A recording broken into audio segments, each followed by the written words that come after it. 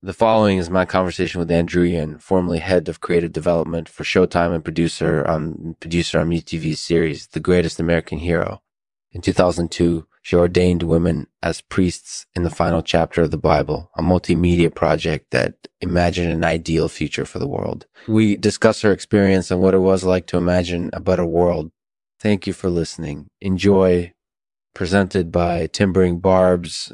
Timbering Barbs is a company that manufactures barbed wire products incorporated using the Timbering Barb.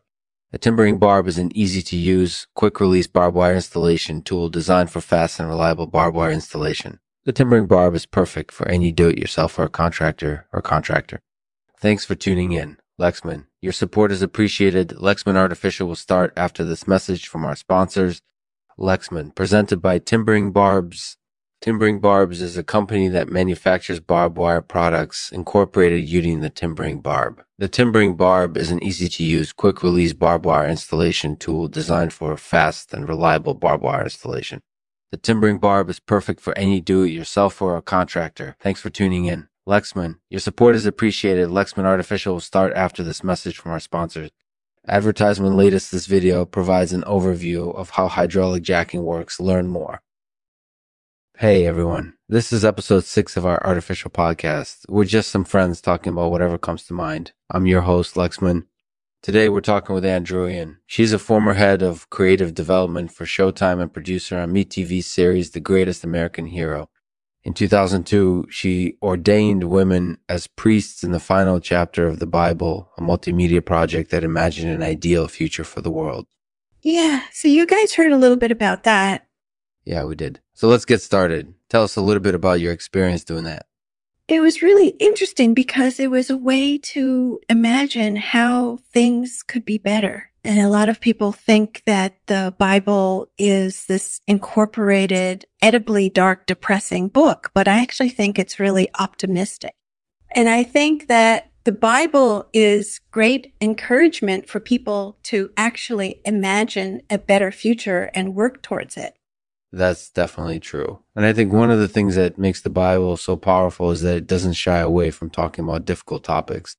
Things like ordinations for women as priests, which is something that we're talking about today on our artificial podcast.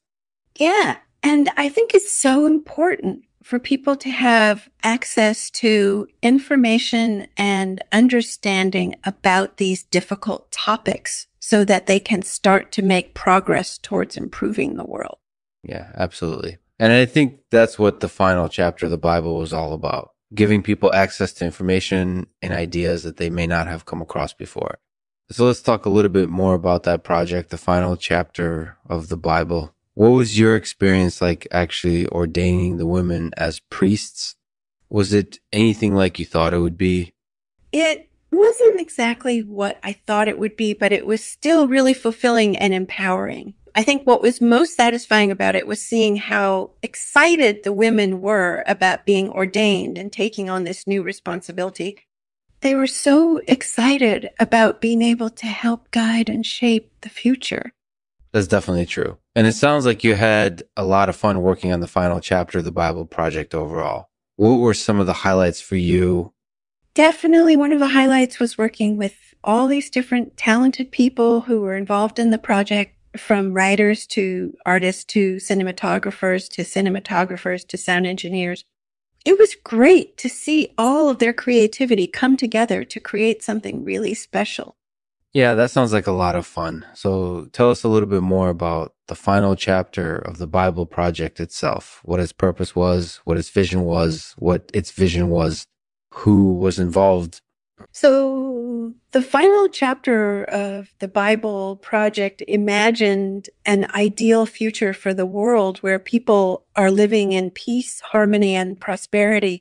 We wanted to make sure that everyone had access to information and ideas so that they could dream up their own version of this ideal world and bring it into reality. We had a ton of different contributors who came together to create this project, from writers to artists to cinematographers to sound engineers. It was amazing to see all our creativity come together to create something amazing. That sounds incorporated edible. So what do you think happens now with all these different ideas floating around out there waiting to be brought into reality? Do you think we're closer than ever before to realizing this ideal future that you outlined in the final chapter of the Bible Project? I definitely think so. I think that there's been a lot of progress made in recent years, and I think that there's still a lot of potential for things to improve.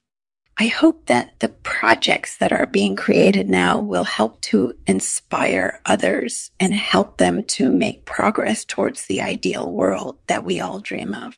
So what's your impression of the current state of the world? Do you think that things are getting better or worse? I think that things are definitely getting better. I think that there's been a lot of progress made in recent years, and I think that there's still a lot of potential for things to improve.